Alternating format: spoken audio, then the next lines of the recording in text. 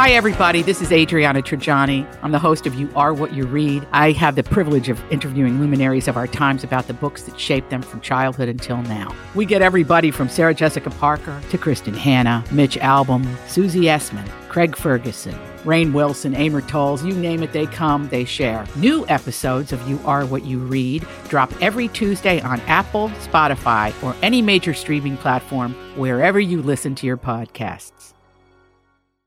We're going to for what they need to hear. Dirt Alert time. My Talk's quick update on celebrity and entertainment news at the top of every hour on My Talk 107.1. Okay, sister, spill.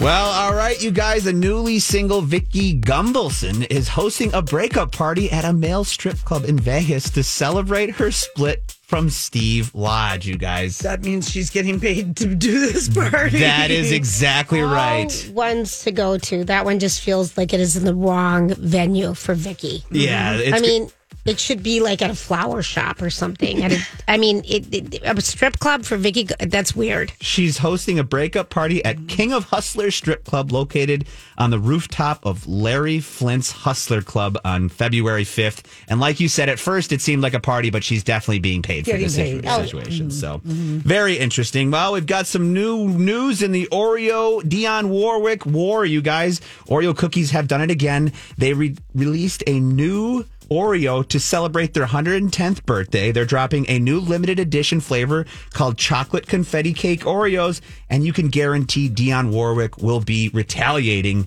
on Twitter for this What's new the release. fight? I mean, Oh, no, it isn't a fight, but they just said, they kept sending her stuff about new flavors, and she was just like, what's wrong with the original? Yes. Anyway, she's been posted since Sidney Poitier died. She posted last Friday. Oh, really? Sweet thing. She's posted nothing. Oh, wow. Yeah. okay. But no, it's just a fun little Twitter spat. All right, got it. She basically likes likes the original Oreo. They keep coming out with more, and she says, if you keep coming out with more, I'm going to come after you. That's so right. within a week, they released another one, so it'll be interesting to see what she says. Yeah. And finally, this is for you, Lori. Dexter was the most watched Showtime series ever.